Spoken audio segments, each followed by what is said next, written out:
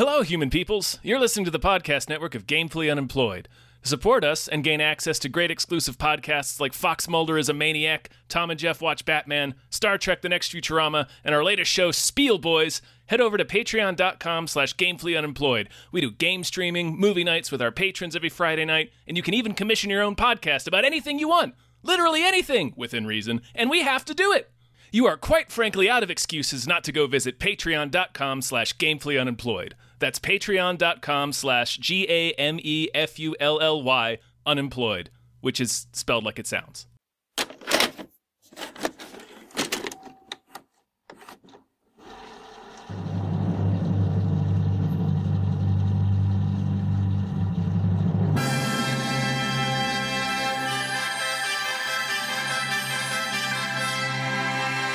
Woo! 2021! It's already over! We're done. It went by so fast. It really did. Like, oh my God. 2020 was here. Like, it moved in. It brought its stuff. Like, it had a toothbrush. It brought pets. Yeah. Like, it changed its Amazon address to send packages here. Like, 2020 just moved right in and fucking lingered. Like, it lingered. Yeah, it just bled into 2021. And then 2021 was just like passing through. It was just like an Airbnb for the weekend. Yeah, It was a real drifter of years. It really was. Mm-hmm. He had a harmonica. 2021 had a harmonica and a package of chewing tobacco and a bindle, and that was really it. It was just moving on. An old army jacket. Just moving through. Moving through, you know? Not interested in setting down roots. No. Hey, hi everyone. Hello everyone. We're not doing the regular intro. No, I don't know what we're doing. It's you and me, and we just watched 2021. All right, we're done. Yeah, we did it. That's the intro. Listen, that's the intro. You silly goose. Yeah. Listen, this is like a special. Mm-hmm. But unlike most specials, we're not like pulling out all the stops. No, it's a special in terms of how little we have to prepare. Yes. So it's special for us. I don't know, maybe it'll be special for you. I hope it'll be special for you. Yeah, comes out. It'll be yet another artifact of the pandemic. Exactly.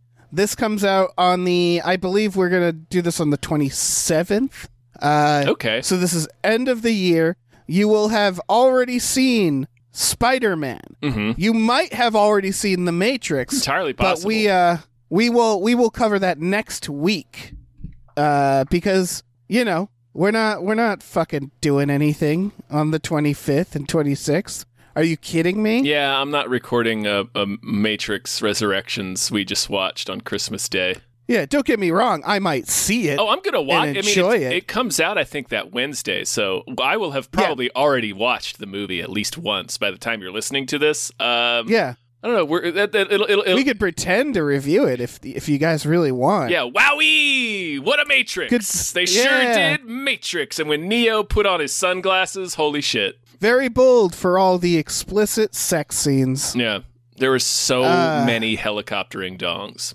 Yeah. Helicoptering boobies. There was really just a lot of helicoptering. Mm-hmm. And then the helicopters all had huge dicks. Yeah, they did. Just flopping down. It was a real ground, confluence. like hitting it. Yeah. Yeah. Just dragging along the ground. They look like there's refueling airplanes. Right. Turns out that was what the Matrix was this whole time. It was dicks. It was helicopters with dicks. Yeah. It checks out. If you go back and watch the previous ones, it's all there. More Transformers should have dicks. Yes. Oh, yeah. It just, it does the sound like Optimus Prime's like, roll out. It goes like, and they like flip flip out of a semi-truck into a person, and his dick is crashing into the earth. Mm-hmm. Mm-hmm. It gets like stuck like a lawn dart. Mm-hmm. Because they always dramatically like flip out of their vehicle modes into robot mode. Right. So it'd be great if, like, as they were transforming, their enormous dongers, like, just planted into the ground like camping stakes. Mm-hmm. Yeah. Mm-hmm. Year-end spectacular! So what we're going to do is we're basically just going to do a little cleanup. You know, there were some movies that sort of got lost. Not many. But not too maybe many, that's also not too many. Well, okay. Actually, there were many. It's just none that we care to go back and revisit. You know, like Cruella. I didn't see that. Oh yeah, there's a few. Jungle Cruise. There's a few that's just like, yeah. They're on my list. So, I'm not rushing to get to them. Yeah. What we want to do is we want to cover the stuff that we wanted to cover and just didn't have time for. We're going to try to avoid spoilers since we're talking about multiple movies at once. Yeah. So you don't have to like skip around. But if, I'll try to warn people if I accidentally am I about to spoil something. So should we start? Should we start with Fear Street, Tom? Yeah. It's actually 3 movies. Sure. It's actually 3 movies. It's really a mini-series. Like, it's really a limited series. But, Fear Street came out in July. Who made Fear Street? I asked. Oh, I forget. Googling it. I forget her name. Yeah, it's somebody that Lee Janik. Am I saying that right? Janiak, maybe? Janiak. They were the director of Honeymoon. That's right. Honeymoon. I really enjoyed Honeymoon. Oh, I haven't seen that it in a while. It was from 2014. It was quite good. What did you think of the Fear Street movies, Tom? I really liked the Fear Street trilogy. Yeah. Yeah. No, I like it's. Me too. They I think as a whole they're really good. As individual movies, I think the second one, the summer camp one, was the strongest. Although I would agree with that. I thought part 3, I didn't really care about the old-timey stuff. Yeah. And at that point, they had so much, like, cliffhangers and shit from 1978 that, like, it did ultimately matter. Like, they do explain stuff. Yeah. So nothing was unnecessary. I just was like, come on, let's resolve this already. Yeah. And there's a part in, at the end of part 3, we said we wouldn't spoil, so I'm going to try to speak delicately around it. But there's a part where one of the big reveal / explanations they do was too close to the episode of The Simpsons where Bart witnesses the waiter get beat up by Freddie Quimby and has to testify that Freddie Quimby didn't do it because the reality is that the waiter was so clumsy he just kept stumbling into things and injuring himself. Oh, that's a good reminder. So, yeah, without spoiling much, I will say that one of the twists... Are you talking about the second one? I'm talking about the third one. Oh, okay. The reveal in the third one of the truth about the witch. Right. And it very much is the clumsy waiter. Like, it's like, okay. Yeah. I will say that now that I'm remembering it, because of course we haven't watched this in a while, I didn't like some of the narrative choices they made. I felt like they cheated a little bit. Part 2 does that too, where, again, it's not as egregious as this, but we recently watched a movie called Perfect Stranger. Yeah. With Halle Berry. And they do a thing where the twist you could never figure out because the way they shot it is that they just cheated. And there's some stuff in this that I would argue is that where, like, a sequence is from somebody's perspective, but they make it seem like it's from somebody else's, and that somebody else has, like, scenes alone and stuff, and it's just like, I don't know, they play it real fast and loose, so you could never guess a lot of the twists. Mm-hmm. Like, I don't think this series was particularly cleverly written, I guess. I think it's amazingly executed, though. Mm-hmm. That is what it is. And then I love that every movie kind of takes an idea from the time. Like, the 1994 one is basically a Scream-style slasher. Yeah.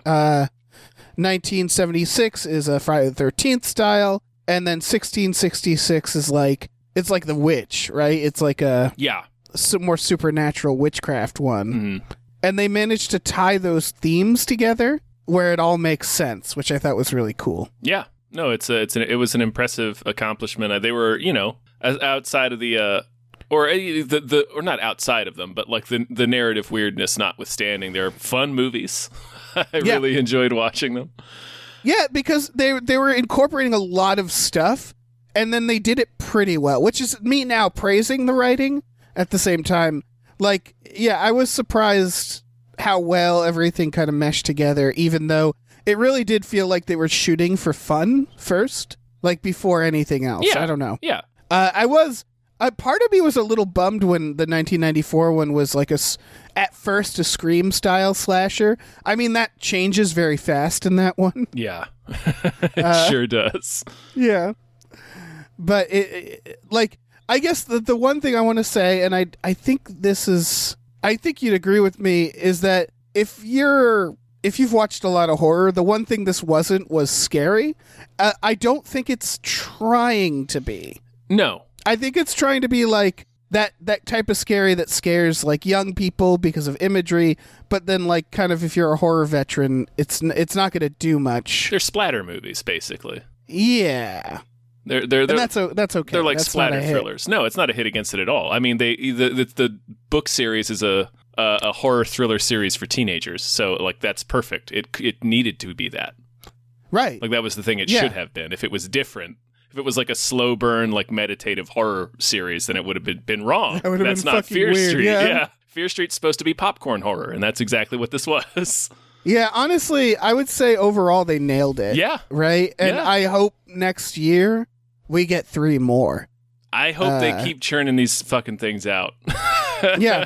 I didn't love them, but I sat and I was highly entertained. You know what I mean? I think like I really blew through it. I enjoyed it. Mm-hmm. I was excited for the next one. Mm-hmm. It wasn't my favorite, and it's more about the style of horror. I don't particularly find that like the splatter stuff, Mm-hmm. slasher stuff. It's sort of gotten very tired in my mind.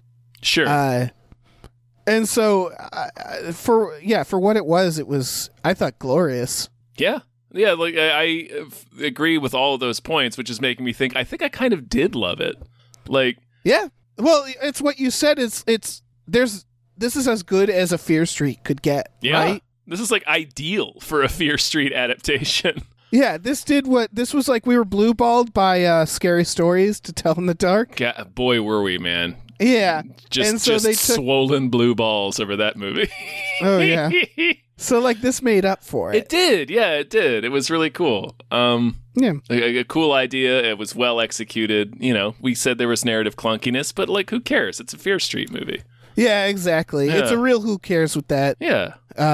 You know what did scare me, Tom? Are we done talking about Fear We Street? can move on from Fear Street, yeah. The Medium. The Medium. Oh, man. Folks, this is an Indonesian horror movie that's on Shudder. We talked about it. It was one of Dave's movies that deserved more hype, about this lady who is a medium. We come to learn that like her sister was initially selected by the goddess to be the medium, but like kind of scammed her way out of it. So like her sister took it on instead. From the director of Shudder. Shudder, that's can't right. Forget that. You can't. Yeah, I was trying to watch Shutter. By the way, is the movie we're talking about. Right. The original is not available to stream anywhere that I can find. Oh, that sucks. Only the American remake with Joshua Jackson. That's a real shame. Shudder has, without spoiling it, it has one of both the funniest and the creepiest reveals in it, and it's the same reveal. Yeah. So the medium. The medium, yeah. So this medium lady, her niece, who is like a young adult. That sounds weird, but like somebody in their early 20s. So not like an adolescent, not like somebody who reads young adult novels. No, but she is a young adult. She's a young adult, yeah. Who is kind of like doesn't believe in any of the faith stuff or whatever, but starts to behave like she's possessed. So they think that she has been selected to be a new medium by the goddess because like her mom was supposed to be the medium. But as it turns out, it's not what it seems. Right, there was someone, her like father died, or it's like their uncle or something. Their uncle, yeah, and so they think she's being possessed by him, right? No, they think. That's right. I think it's one of their brothers die. The niece had a real close relationship with the brother's son, who had killed himself like a year or two before. So they think initially that she is being possessed by her dead cousin. Right, because she had a romantic relationship. Or they suspect that it was romantic. Yeah, It's never he hung himself. Yeah. And she's praying at the tree where he hung himself. Exactly, right. yeah. And then it eventually is revealed that that is not the case. Without spoiling too much. Yeah, without spoiling too much. But weirdly enough, none of this is spoiling it, in my opinion. it's all set. It's like the first hour. This is a real slow burn movie, but It's extremely slow burn. but it really pays off. Like there's a Yes. moment in the movie you can clock when this movie changes gears. Yes. There's Yes. a very It also- loud thing happens. It's also found footage. Yes. Or mockumentary. It's like a faux documentary. Yeah.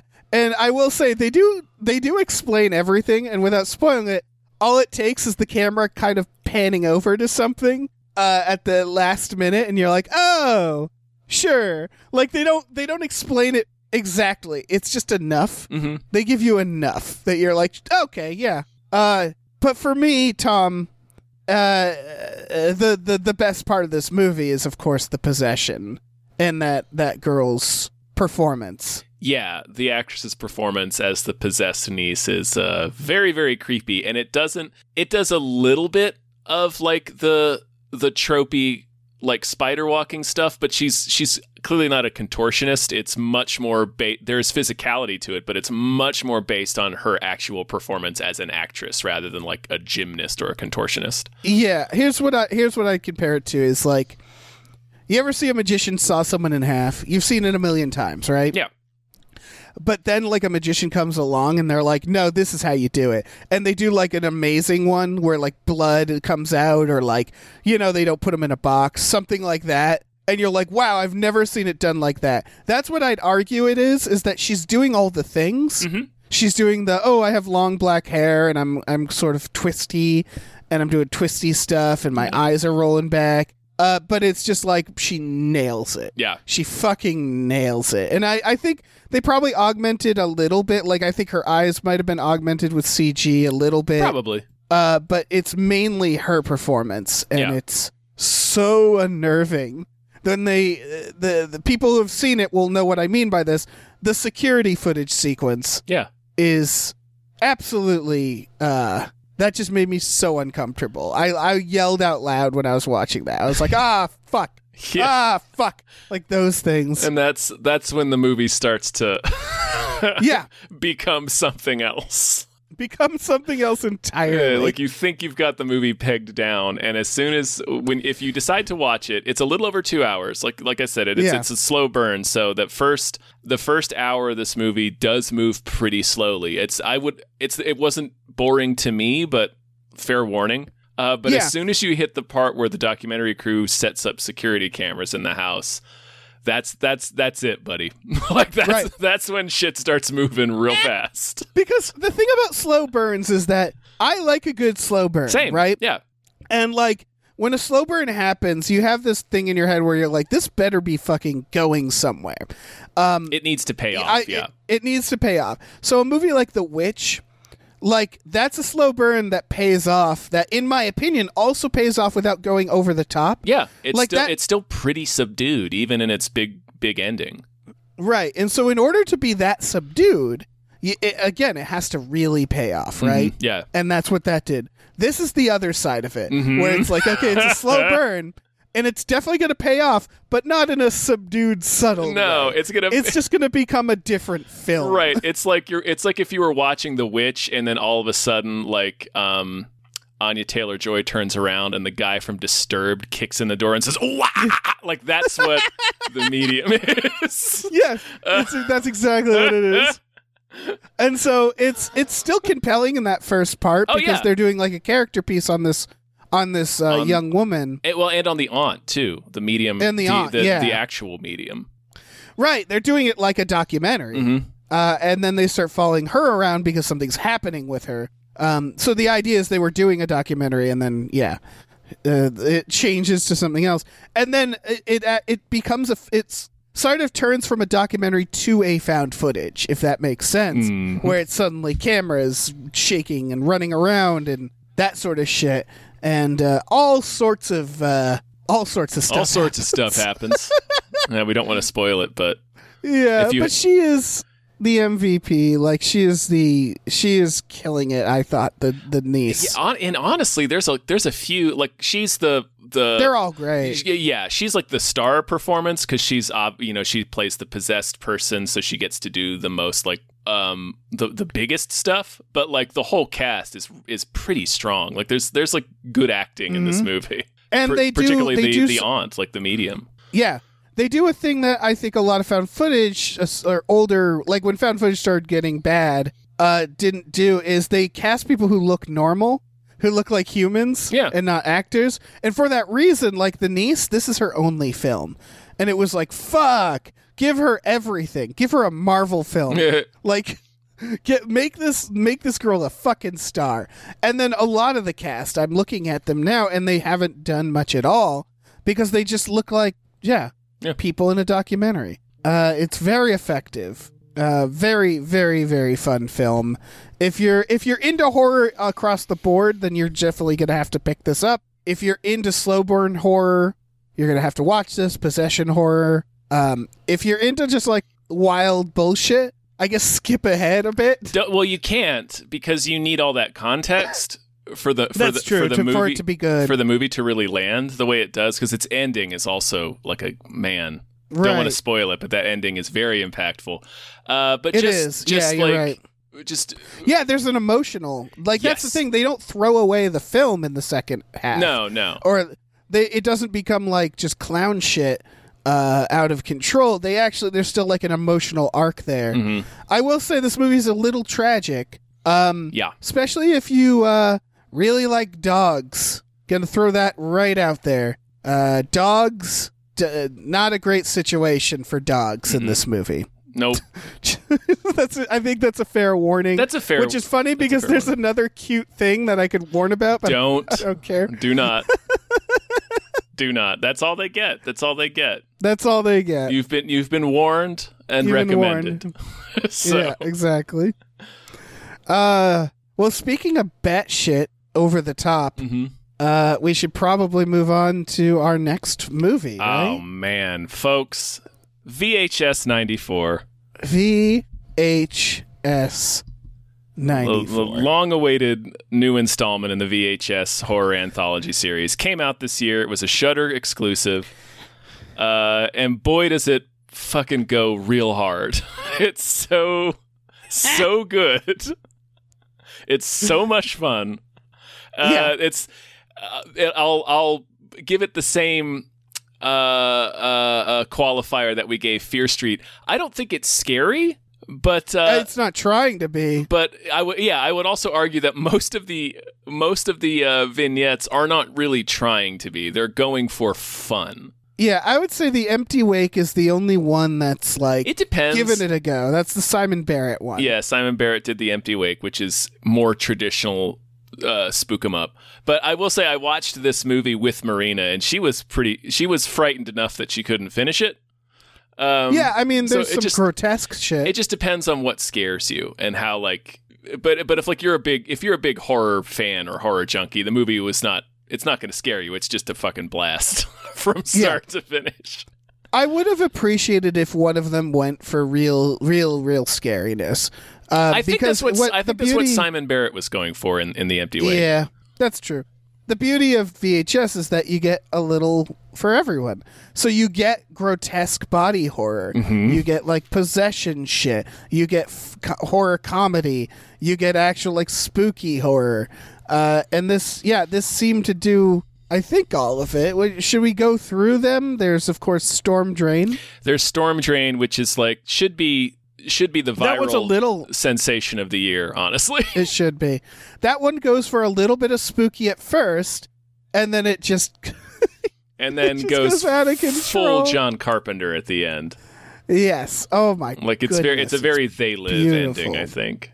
But man, we can't really say anything about it without spoiling it, but just that the very first segment of this film comes out swinging in such a fantastic way that it's been memed a lot if you're in horror social needs. Yeah, that's not counting the framing device, which is I also think the framing device is underrated because they're doing it. It's so campy.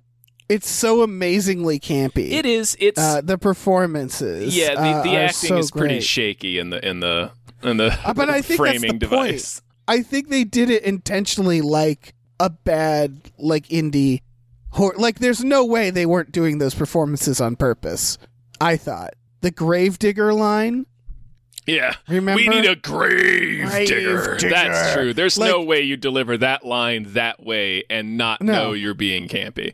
Yeah, I think they're going for camp for that, and I think it worked really, really well. Yeah.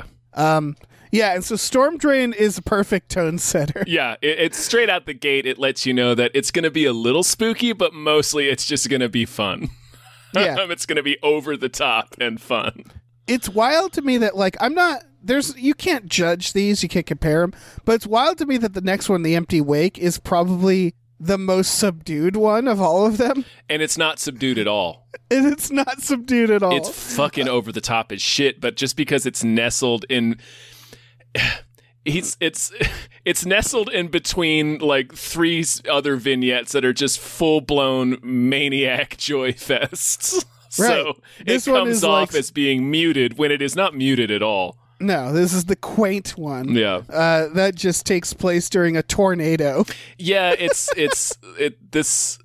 a pretty classic horror setup. It's this lady who there's an all-night wake that she just has to kind of MC by herself, and there's a big storm outside, so like nobody's showing up, so it's just her in this casket in this funeral home. And Right. that's a good setting for some spook 'em ups, and they do some stuff with it. Like I said, it is Yeah. not muted at all. It just It is. seems like it is because it's nestled in the middle of just these blazing heroes. Yeah, it's probably the cheapest one they made, but it's still not even cheap. Like, there's still some practical Some stuff shit. happens in it. Some shit happens. Oh Yeah. man, I want one of the bummers about all these movies being like streaming exclusives is I want like a gorgeous DVD box set of these VHS Yes. movies. This one in Oh, particular. they might. They still might. I know they still might, but like I'd love to know all the. Yeah, no, they're talking about the DVD commentary. Actually, someone was tweeting about that. So there is going to be a DVD of it. I do want like a full special edition. yeah, that's with like making of and shit and like Yeah. and like I want the Fear Street movies on Blu-ray. Yeah, But me that too. probably won't happen because Netflix doesn't really release any of its stuff except with a few notable exceptions like Stranger Things. And I think like Mank, I Right. think like Scorsese and David Fincher have deals worked out where they can release their Netflix stuff on disc. But otherwise, Okay. we're just not going to get it, I don't think, which is a bummer That's because I such a want to have all these shame. fucking movies in my collection Me too. with all kinds of bone con, Yeah. of spec features. Got to get that bone con. Yeah, man. Anyway, the third Anyway, the third subject segment is the fucking third subject by Timo. I'm gonna mess up his last name. one. Yeah, you are. Tajanto. He's the director of The Night Comes for Us. He works with Gareth Hugh Evans and the Raid guys, like that whole team of people. Yeah. I mean, most notably, he did VHS 2's. Yes, the cult segment in VHS 2. Yeah. So basically, it's that guy. If you watch VHS 2 and you know the cult segment, you know that there's a lot of expectations on this guy. Yeah. And I would argue he delivers. Boy, does he deliver. He basically looked at the cult one and he was like, what if I don't do all the stuff in the first 5 minutes and like immediately make it out of control? Like, that's what it is. It's just immediately the first shot is a man with just a head and spider legs. Like freaking out Yeah. and dying. Waking up, realizing he has spider legs, and then freaking out and dying. That's how Yeah, it and starts. it only gets weirder from there. Yeah. Basically, it's like a RoboCop situation. It's a mad scientist making cyborgs, but they take that cyborg idea and they ground it. And by grounded, I mean they make it incredibly grotesque and horrible to watch. It's like it's like kind of upsetting that like what he's doing to these people, and it's all from the point of view of one robot who wakes up and was a kidnapped woman, and it's her story the police. Don't say too much more. Well, I'm just saying all the stuff that's like in the first act. That's essentially. fair. That's fair. And then the police raid. Yeah. And then that's it. And that's all I am gonna say. Yeah. Other than shit goes out of control. Like his cult segment, like his action movies. It goes hard. If you know this director writer, you know exactly what you're in store for. You know what you're in store for. It's delightful from start to finish. Absolutely. Okay. I Right. don't want to say any more about the subject. We should talk about Terror, which is going to be hard to discuss without spoiling. So we'll just say Terror is my favorite. Terror might be. I don't know if it's I go back and forth which one of these is my favorite segment of VHS 94, but Terror is probably the best one. Yeah. It's the weirdest, most cleverest combination of concepts. Yeah. Because it's basically, what if blank did blank? I'll fill out the first part of it. What if a racist militia did blank? Yeah. Basically. So it's like a nationalist militia trying to do some Kansas City, or is that right? They're trying to do a domestic terrorism plot. I forget where Timothy McVeigh. Yes, and the thing they're gonna do, the thing they're gonna do, their bomb is very interesting. Yeah, it's it's a horror thing. We really can't say more without spoiling the delightful surprise of it. But it's the best segment probably. Yeah, it is. Also because it's not a reveal, it's a slow realization. Exactly. It's not like a twist at the end. It's just as you it clicks like about halfway through, and you're like, oh shit. Yeah. They're not hiding it from you. They're just not bringing it up directly, because why would they? And as you watch, you're like, oh, wait a fucking second. And then shit goes wild. It is very funny. Yeah, it's not scary. This is like the one. No. This is the segment. I think you're rooting for the bad guy. Right, you're rooting for the horror element to wipe out all these bozos, because of course you would be. But like I think it's the only vignette in the movie that is meant to, in my opinion, be 100% funny. I think there's still horror in it, and there's still like moments in it, but like mostly this is supposed to be funny. This is supposed to be joy. Yeah, and it is. Yeah, I would argue, and I've mentioned this to you before, Tom. I think there is a theme in this of like cops, America, and like this. It felt maybe it's just because it's on everybody's mind, but it's a SWAT team. That's the framing device. The movie ends with a Millions of Dead Cops song. Storm Drain is about like homelessness in the 90s. Mm-hmm. The Empty Wake is the only one that doesn't quite fit. It's the outlier, yeah. Yeah, he's like a rich, powerful guy, I think, the dead guy in the Empty Wake. I'm not sure. The subject is a SWAT team, and they're not seen as good. They're like an extrajudicial SWAT team. And then in Terror, the militia is getting help from like racist cops from one of. Well, I don't want to say it because that's a spoiler. Yeah. All right, but yeah, they're getting help from the cops, and so it's very much commenting on what is currently happening in America. Without slapping you in the face with it. No, it's just kind of has that element in it. Yeah, it's just sort of it's a flavor to it. And again, not all of them fit that. Mm-hmm. So I wonder if it's just it was a coincidence where it's just like it might on be, all their minds. Because I know that's how the first one was made, where they just sort of let them do their own. And it kind of sort of accidentally became about like toxic dudes. Was that the first one? Yeah, exactly. I think that is. The first one is definitely about toxic dudes throughout. So again, it's almost like a really good like barometer of like, here's where we're at. It's like a cultural. It's like taking the culture's temperature, kind of. Yeah. Yeah. Where it's just like, this is where we're all at. All these horror directors all kind of thought about the same general thing, and this has that too. Because they're all of their time. I would argue.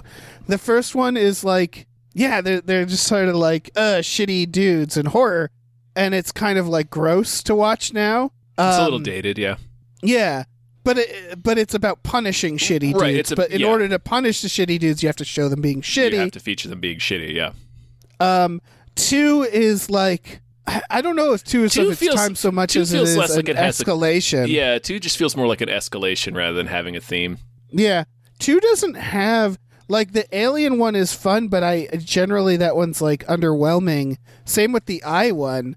2 is really elevated by just that one cult It's one. Teemo's bit in it, yeah. That's like the reason to watch. Oh, and the GoPro Zombie one. GoPro Zombie is Zombie gorgeous. is cool, yeah. Yeah, Those are the 2 stars of that film. Yes. And then 3... We don't even need to Moving talk on. about 3. Yeah. I think this one, VHS 94, I think, is the only, in my opinion, is the only one where every single segment is like a home run. Right, which is why what I'm getting at is this the best VHS? In my opinion, yeah. This is the best VHS. I love this movie. Yeah, at first I had ranked 2 above it, but having now watched 2 again, I think it goes VHS 94, VHS 2, VHS 1, and then there's no other VHS movies after that. No, we don't. Yeah. Yeah, that's wild to me. Yeah. In general, they're getting better and better. Mm-hmm. You know? Yeah.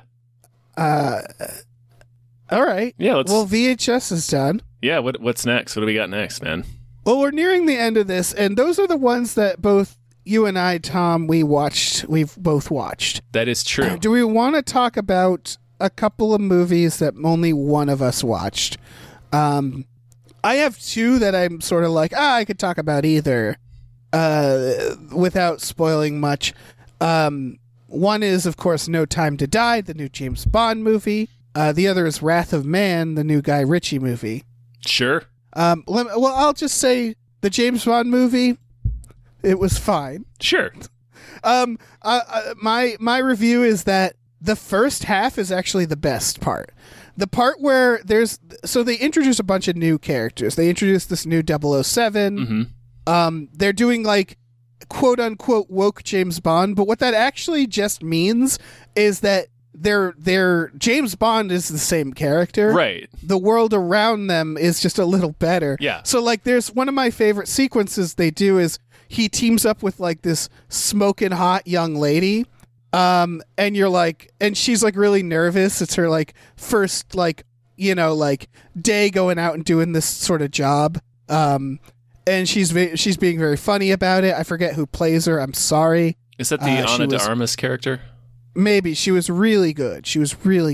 And in any other James Bond, they would sleep together. Right. In point of fact, there's that character is in Man with the Golden Gun, and he does really? And he does sleep with her. No, not that specific character, but like a character that has that exact same like is kind of. It is Ana de Armas. Okay, it's like green and like is new on the job, like that type. They've done that archetype before, and in point of fact, he does sleep with her in that movie. Right, and now realizing who this actress is from Knives Out and Blade Runner, I'm like, oh, right, it's her. Yeah. Yeah, so they make her like smoking hot, really charismatic. But then they do the mission. They like beat up all the bad guys, and then they literally shake hands as like business partners because he's fucking 50 and she's not. And they do that where it's like it's never comes up. He's just like, this was great. You're doing great, kid. And they leave. And so it's not, they don't shove it in your face. They don't do anything like, they don't even point out like, oh no, he's too old for her. None of that. They just don't do it. That's it. That's all it takes. You still get to watch this like 2 very hot people run around and like kick people and be sweaty. Yeah, like you, be hot nothing and beat is the missing. shit out of people. Yeah. Yeah, nothing is missing from it. It's interesting because you could have like I didn't see this one, but you could have a lot of fun with doing that idea. Like James Bond himself is not changing, but the times have changed. Yeah. So that is a fun idea of having him trying to adjust to that shit. But well, they do. That's a little bit in the previous ones. I don't know if you saw the previous ones. I didn't see Spectre. I've only seen Skyfall. Oh, okay. He gets confronted about things. Like that is an element in it where it's like, you're an alcoholic, you treat women bad. Like those are all things that are kind of brought up. So like they do that, but again, they don't shove it down your throat. They just sort of make that slow transition. And so like it's very well done in my opinion, where it's like they're not commenting on it. They're just doing the changes, if that makes sense. Like they're just quietly doing the things they need to do. And so like stuff like they bring this new 007 and you expect like, oh, this is going to be a big deal. But James Bond is just like, I'm fine with it. Like they kind of clash a little because of personalities. And they have a sequence where it's Daniel Craig. Who's the new 007? Oh, geez. I don't know. I didn't see the movie. Is it Lashana Lynch? I think that might be it. I'm looking at the cast. And Ana de Armas, and they all have like a kind of a sequence together where their personalities are clashing, and it's like a game. Like it's like fun. And I was like, this is fucking awesome. The moment Remy Malik shows up, the movie takes a dip. Not because he's great. He's doing a whole thing that you will delight in. It's just that it starts becoming just a Bond film after that. Like the third act is like, ooh, island base, and it's just like, man, I stopped caring. Because they sort of bench everybody else, and then it just becomes a Bond film. And I don't know, if you love Bond films, you'll love it, but it's like it just becomes every other after that, you know? Yeah, sure. I mean, you got to kind of expect that though for a Bond movie. It's going to be a Bond movie. It's also almost 3 hours. That's too long. Yeah, but it is the last one of the series, so I get it. Overall, I did like it. I did. But there was a point where we were getting at the third act, and then something came up in my regular life, and so I just stopped watching the movie for a while and didn't even care, if that makes sense. Like I wasn't that invested. But then I finished it later. But you know what I mean, where it's like it's a Bond movie. You know more or less sure how things will turn out. So that's my review of No Time to Die. Okay, cool. Should I grab something, or what do we want to do? Yeah. Tell me about a movie you watched, Tom. Oh man, well, shoot, I've watched a couple. Tell me about one that you're interested in, that you enjoyed. Oh, okay. Or that you hated. I don't know. All right. Well, I feel like I kind of want to talk about a couple, but I can do it kind of quickly. I'll just go down the list. I wanted to talk briefly about The Last Duel, the Ridley Scott movie, which I watched, I think, a week or two ago. It's very, very good. And not, I think there's been a little bit of maybe misjudging or misinterpreting the movie that I've seen in some of the social medias, primarily because the marketing isn't great for this movie. Yeah. But like it's probably it's one of Ridley Scott's best movies, I think. It just has really solid performances all around. Like Jodie Comer's great, but also Matt Damon's killing it. Like Matt Damon can be very good. He plays such a dope. Like that's kind of the thing of the movie. Like the point of the movie is that it's telling this story from three different viewpoints. Right. But it begins with Matt Damon, and the premise of the film is Jodie Comer is Matt Damon's wife. She claims that Adam Driver assaults her. And back then, like, you basically, if you were a woman making those kinds of claims, it was like you couldn't really, like, you had to make it through your husband, because they go through this in the movie. It's considered a property crime. Jesus. Because you're your husband's property. So like Matt Damon has to make the complaint. And so because she, wants to see justice done, they keep telling her like, well, you got to back down from this, or else, if we prove that you're lying, you will be burned alive. And the ways that they prove that you're lying is real shitty. Like it's all like the movie really lays out how like it's just run like time. I mean, like law back then and as it still is now is run by a bunch of dumbass men who base a lot of their laws on the Bible. It just does like it's a whole thing. But like the movie is told from there are three different viewpoints, and it starts with like Matt Damon, and it says the truth according to this character, and then it goes to Adam Driver, and it's like the truth according to this character, and then it ends with Jodie Comer, and it's the truth according to her. And when those words fade from the screen, like the two words "the truth" remain lingering on screen for like several seconds.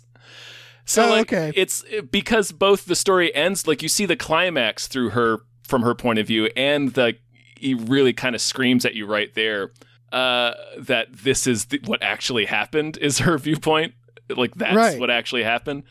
There was I've seen a lot of discussion where it's like people are either giving the movie kind of shit for like suggesting that her version of events isn't true, or there's a lot of people like wondering what's like, well, who was telling the truth? It's like, boy, the movie is pretty clear who's telling the truth. Right. Some people are dumb. And it's not and it's not even really the idea isn't even really that they're not telling the truth. It's Rashomon. So it's like they're remembering it differently. And like Matt Damon starts out with him being like this upright, cool, always does the right thing guy, and then like he subsequently, as you see him to the eyes of the other characters, he's not those things.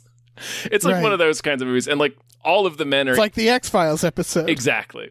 Yeah. All of the men are idiots. Like they all have dumb haircuts. Like it's a lot more of a.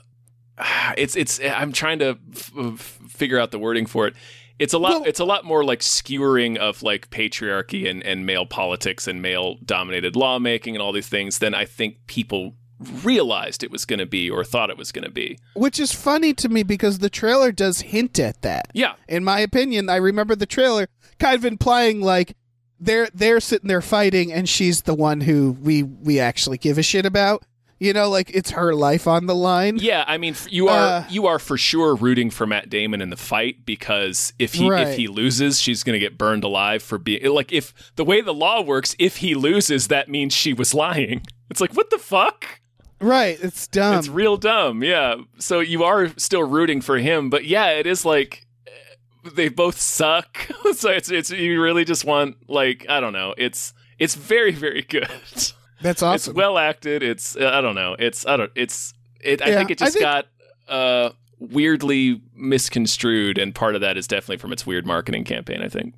Yeah, I think people have been hard on Ridley Scott. He gets these quotes where like, and it's part. I'm not saying it's our fault necessarily. I think Ridley Scott is bad at interviews, and I don't really want to excuse him. Yeah, he said some plenty of some dumb shit in the past for sure. He has, and I think when you like try to analyze it, you're like, oh, I see what he was trying to say. And he's not necessarily wrong, but the framing of the way he'll say the stuff is like, Jesus Christ, man. Yeah. So, like, I think people are just kind of irritated with him. For sure. And he's made some real stinkers. I'm very curious about this film. I'm excited to watch it. It's quite good. Like, it's, like, really, truly, it's a very good movie. Jodie Comer's excellent in it. Like, Matt Damon's killing it. Ben Affleck is good in it. He plays like this kind of just aloof prince, basically. Well, not really a prince. He's like a governor, essentially. And he does it well. He's doing like he's the voice he decides to do sounds like a British comedian doing a Ben Affleck impression. Adam Driver's great. Adam Driver's interesting because I had just come off of watching him in something else. I forget what it was. Was it House of Gucci? Yeah, that's right. It was House of Gucci, another Ridley Scott film. But like, because Adam Driver is such like a likable personality, like in real life, I often forget that he tends to play a lot of villains. So like, starting to watch the movie, it's like, oh right, I'm supposed to. Yeah, like I'm not. It was just interesting. He's to, a good bad guy. Yeah, to like kind of get that realization. It's like, oh right, he's a fucking villain in this. I mean, he's one of many villains in this movie. Right. But yeah, I don't know, it's just a good movie. People should check it out. All right, I will. People should also watch The Feast. I wanted to briefly talk about. Yeah, I really want to watch The Feast. The Feast, if y'all remember, all you We Just Watched heads. It was a movie that deserved more hype that Dave highlighted a few months ago. It's a movie about this rich family having a dinner party, and something is up with the lady that they've hired to be their server. She seems to be some sort of spirit, some kind of forest spirit. And that's 100% what the movie is. It's Welsh. It's entirely in Welsh, which is really interesting because it's sort of a dying language. Yeah, in a lot of ways. But it's well done. It's a bit of a slow burn. There's more stuff peppered throughout so that it becomes clear pretty early on where the movie's going, but it still has a lot of slow burn features to it, I guess I would say. Right. Elements, not features. I can't use my words today for some reason. It's all right, Listen, it's man. the end What of are 2021. But the actress is great. She's real creepy. Doesn't speak a lot. It's a real Ryan Gosling and a Nicholas Winding Refn movie kind of role where she says maybe 6 sentences. And like there's that that might be the film's weakest element, but it still works really well for what the theme of the film is that right. The rich people that have her in their house kind of do all the talking for her without really realizing it. Like, it's like at some point you're like, are you guys not realizing that she's just not speaking at all? Like, she's not answering you when you ask her things. She's behaving real weirdly. But it plays into the theme really well, and it's kind of like a little bit of supernatural Welsh folklore mixed in there. It's a really good movie. It's a little grotesque. Ooh. If you have it's not people don't vomit in it, but there's a lot of like eating and like grotesqueness associated with eating. So if that's like a particular phobia of yours, you should probably be aware of that. Again, there's no vomiting in it, but like it's close to it. Like it's like adjacent to that, if that's like a thing that's like a phobia of yours.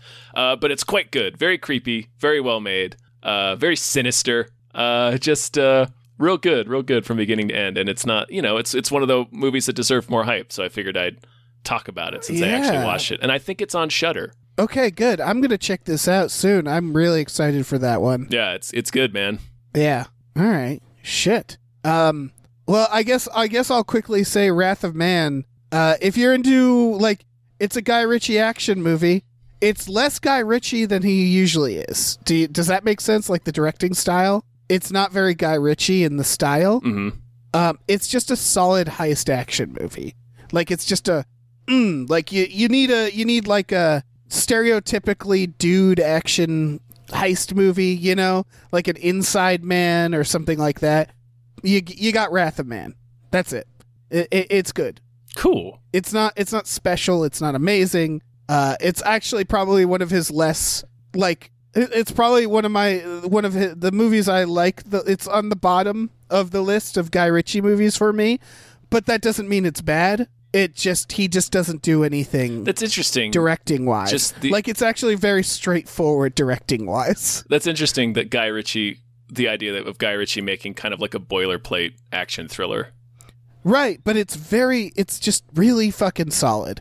That's the thing is I wouldn't even call it boilerplate. Yeah, because that's a bit negative. Yeah. Yeah, it's still just like it's above average action movie, action heist. Like it's not like John Wick. It's like a grounded, Heat or again Inside Man, where it's like a thriller action, more grounded. And it sort of follows a bunch of different characters, so you get all the stories of what's going on. It tells the story kind of out of order and gives you pieces. For no reason but just that it makes it slightly more compelling that way, Mm-hmm. Yeah, for sure. It's weird that my biggest criticism is that it could have been directed by anybody. And that's weird to me because Guy Ritchie films, you tend to know that they're Guy Ritchie films, Like I can pick them out of a lineup without knowing because it's like, oh yeah, that's clearly his style. Mm-hmm. This less so much. The only thing that makes it Guy Ritchie is the presence of a few, key actors, such as Jason Statham. It's more like a Jason Statham movie than a Guy Ritchie movie. That's what it is. It's interesting, yeah. Yeah. And they've got another one coming out in like January. Right. Because that's the other thing is I think he's just proving to himself that he can do these different styles, which I don't mind. Because like that movie, I forget what it was called that he did before this. The Gentleman.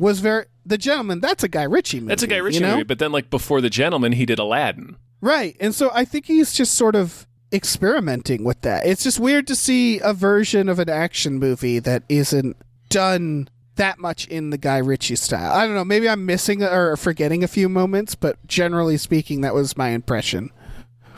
That's it. I guess, do we want to talk about, okay, so are we done talking about movies? Yeah, I think so. I wanted to highlight real quick Okay. There's a Netflix original, No One Gets Out Alive, from the I think producers of The Ritual, which was another Netflix horror movie. Pretty good. People should check it out. It's if you liked The Ritual, No One Gets Out Alive also has a cool monster in it. Okay. Yeah, I need to see that. I need to see Antlers. Yeah, I still need to see Antlers. There's a bunch I need to see. I need to see Lamb. Yep, gotta see Lamb. Gotta see Lamb. I really want to watch Spencer, the Kristen Stewart Princess Diana movie, because I've heard it's kind of batshit. Ooh. Yeah. So definitely need to watch that. I have a question. Uh-huh. All right. What is the movie you're most excited for next year? Next year? I figured out. I know my answer. There's a couple, honestly. Like and they're kind of all trash, honestly. Like I'm really excited for Uncharted. That shit is that trailer was delicious. I'm really excited for Uncharted. It's a good fucking treasure hunt. I'm a big fan of the game. The trailer looked I was, dubious because this movie's been in production hell for like a decade, and then like Mark Wahlberg's casting, I'm still like, I don't know how he's Sully. Mark Wahlberg can't really play anyone but Mark Wahlberg. But after seeing the trailer, I was like, okay, this will probably work. I'm excited for Morbius. Yep. Of course you are. Because I love the shitty adjacent Marvel Cinematic Universe that Sony is creating with Venom. And just give me more of that trash, please. Trash 90s comics turned into movies. Inject it into my veins. Just pour it into my eye sockets. I don't care. Deliver me Morbius. Death on the Nile. Fucking Kenneth Branagh coming back to play Hercule Poirot with his impossible facial hair. I love murder mysteries, and it's a murder mystery with another ensemble cast, even though I thought the previous one, Murder on the Orient Express, was just okay. It was just okay, but I enjoyed it. Fucking Top Gun, honestly. Top Gun. Because Joseph Kosinski directing. He's the director of Tron Legacy. He's a good action director. Good visuals. Those are the big ones. There's some you missed, and then I think you'll agree with me about. First of all, for the big ones, Moonfall. Fucking Moonfall! Moonfall. Fucking throw the moon into my face, Roland Emmerich. Yep. I'm also so morbidly curious about Avatar 2 that you could call it excited. If that comes out. I'm about to say I'm willing to take bets on whether that actually comes out next year. We'll see. Tom, you forgot the Batman. The Batman, sure. There's the superhero ones. We don't have to talk about that. Nope. Oh, fucking Nope. Yeah, Jordan Peele's next movie. Yep. But the big one for me, The Northman. Oh, hell yeah. That is gonna be out of control. Eggers? What's his David Eggers? Yeah. It's the director of The Lighthouse Z Witch and Robert Eggers. David Eggers is a fucking columnist, I think. Yeah. I always mix those two guys up because they have the same uncommon last name. Sue me. They do. The Northman is like a Viking revenge epic. Written by the guy who wrote Lamb and Robert Eggers. Starring Alexander Skarsgård, Anya Taylor-Joy, Nicole Kidman, Willem Dafoe, Ethan Hawke. So, and Bjork's going to be there. I'm just now learning Bjork's Sure. What? Of course she would be there. I cannot wait. That's going to be so fucking out of control. I know. I'm so excited. Oh, and then, of course, some of his usual cast, Kate Dickie. Kate Dickie, yeah. She's the mom in The Witch. Yeah. And she was also in The Green Knight. Yeah, Jesus Christ. Fucking... I'm honestly kind of surprised Anya Taylor-Joy is in it because I've heard The Witch was super not a fun movie to make. Right, but that doesn't necessarily mean... maybe because it was just so indie. Mm-hmm. That's my guess is that it wasn't fun to make, but it wasn't because of the people making it, if that makes sense. It would seem that if two of the actors are coming to work with him again, then yeah, probably not. Yeah, and maybe in general they worked something out. Like maybe it was a problem. I don't know. I'm also seeing that she's attached to an untitled David O. Russell film, so maybe she just has real bad taste in directors. I don't know, maybe. Yeah. Maybe she just likes getting screamed at. Done a couple of Shyamalans. Yeah. That's true. I don't know. I'm so excited for her during Furiosa, by the way. Yes. Oh man, but that does not come out next year, to be clear. No. The Northman does. You reminded me of something, and now I've lost it. Oh, no. Shit. There was a cool movie you reminded me of in talking about the Northman, I think. That's coming out next year? Yeah. Oh, well, I've forgotten. What can we do? What can we do about this? I don't know. It was a good one, too. Was it Super Pets? No, it DC wasn't League Super of Super Pets. Pets? It wasn't Super Pets, Dave. Was it Lightyear? No, it wasn't that. Why are you doing this to me? I don't know. It wasn't any of those things. It's fine. It's fine. Okay. Because you're going to keep telling me movies that it clearly isn't, and it's going to just keep making me get further and further away from actually identifying the answer. I don't know. What it was like the Northman. Yes. Fuck. I want to work this out. Shit, what was it? It's cool, too. Like, I was excited. I was like, oh, right, that one. I need to bring that up immediately before I forget, and then I forgot. Was it Jackass Forever? No. Because I'm excited about that. But yes, I am excited for that, but it wasn't that. Shit. I don't know, man. Well, who was it Secrets of Dumbledore? Dave, you're not helping. I know. Should we end the podcast? You're sabotaging me. Yeah, I think we should probably end the podcast. All right. Happy New Year, everyone. Yeah, death to 2021. Yes. We barely knew ye. Long live 2022. A wonderful year filled with movies that will be good. They will be good. Boy, we hope so. They're going to be good, Tom. Or else. Movies are so good. I'm going to scroll through this thing real quick. Oh, that was it. That was it. Okay. I figured it out. It's the Black Phone, Dave. Oh, yeah, that looks fun. The Scott Derrickson movie with Ethan Hawke playing a fucking goblin. Yeah, that does look fun. Anytime Ethan Hawke gets to play a goblin, I'm excited. Oh, yeah, absolutely. That's delicious. Delish. Delish. The Unbearable Weight of Massive Talent, where Nick Cage is playing himself as a CIA agent. That'll probably be good. There's another John Wick coming at us. More John Wicks. Jurassic World Dominion can eat fistfuls of my shit. Yeah, don't care about that. Scream. You know what? I'm into the new Scream. I don't give a shit. Sure. Fuck it. That's more nihilism, but I'm like, yeah, bring it on. The next Spider-Man Into the Spider-Verse. Yeah. I mean, that will already... Oh, the Spider-Verse one. Mm-hmm.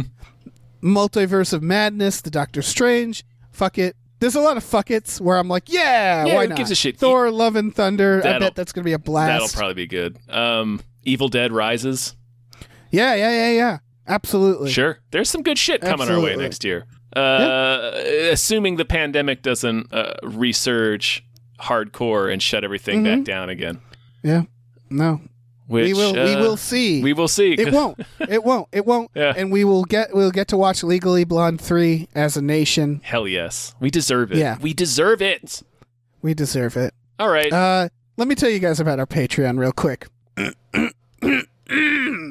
So you go to patreon.com/gamefullyunemployed. You pay just $5 a month, and you get access to a bunch of podcasts like Tom and Jeff Watch Batman, Fox Mulder is a Maniac, Star Trek The Next Futurama, and our new one, Spiel Boys. That's all available there for $5 a month. For a little more, you can watch movies with us every Friday night. We should be starting that back up after the holidays, so yeah. Watch out for that. Yeah, for obvious reasons, there won't be one on Christmas Eve or New Year's Eve, but we'll be back in Yanvar with more movie nights. We also have a store, you guys. Head over to GamefullyUnemployed.com where you can check out a link to our Teespring store, where we have all kinds of cool original artwork and designs you can get on t-shirts, mugs, stickers, posters, all kinds of things. So slap your peepers on that. Yeah, slap your peeps on it. You peeping fools? All right. Shall we be done? Bye! Goodbye, 2021!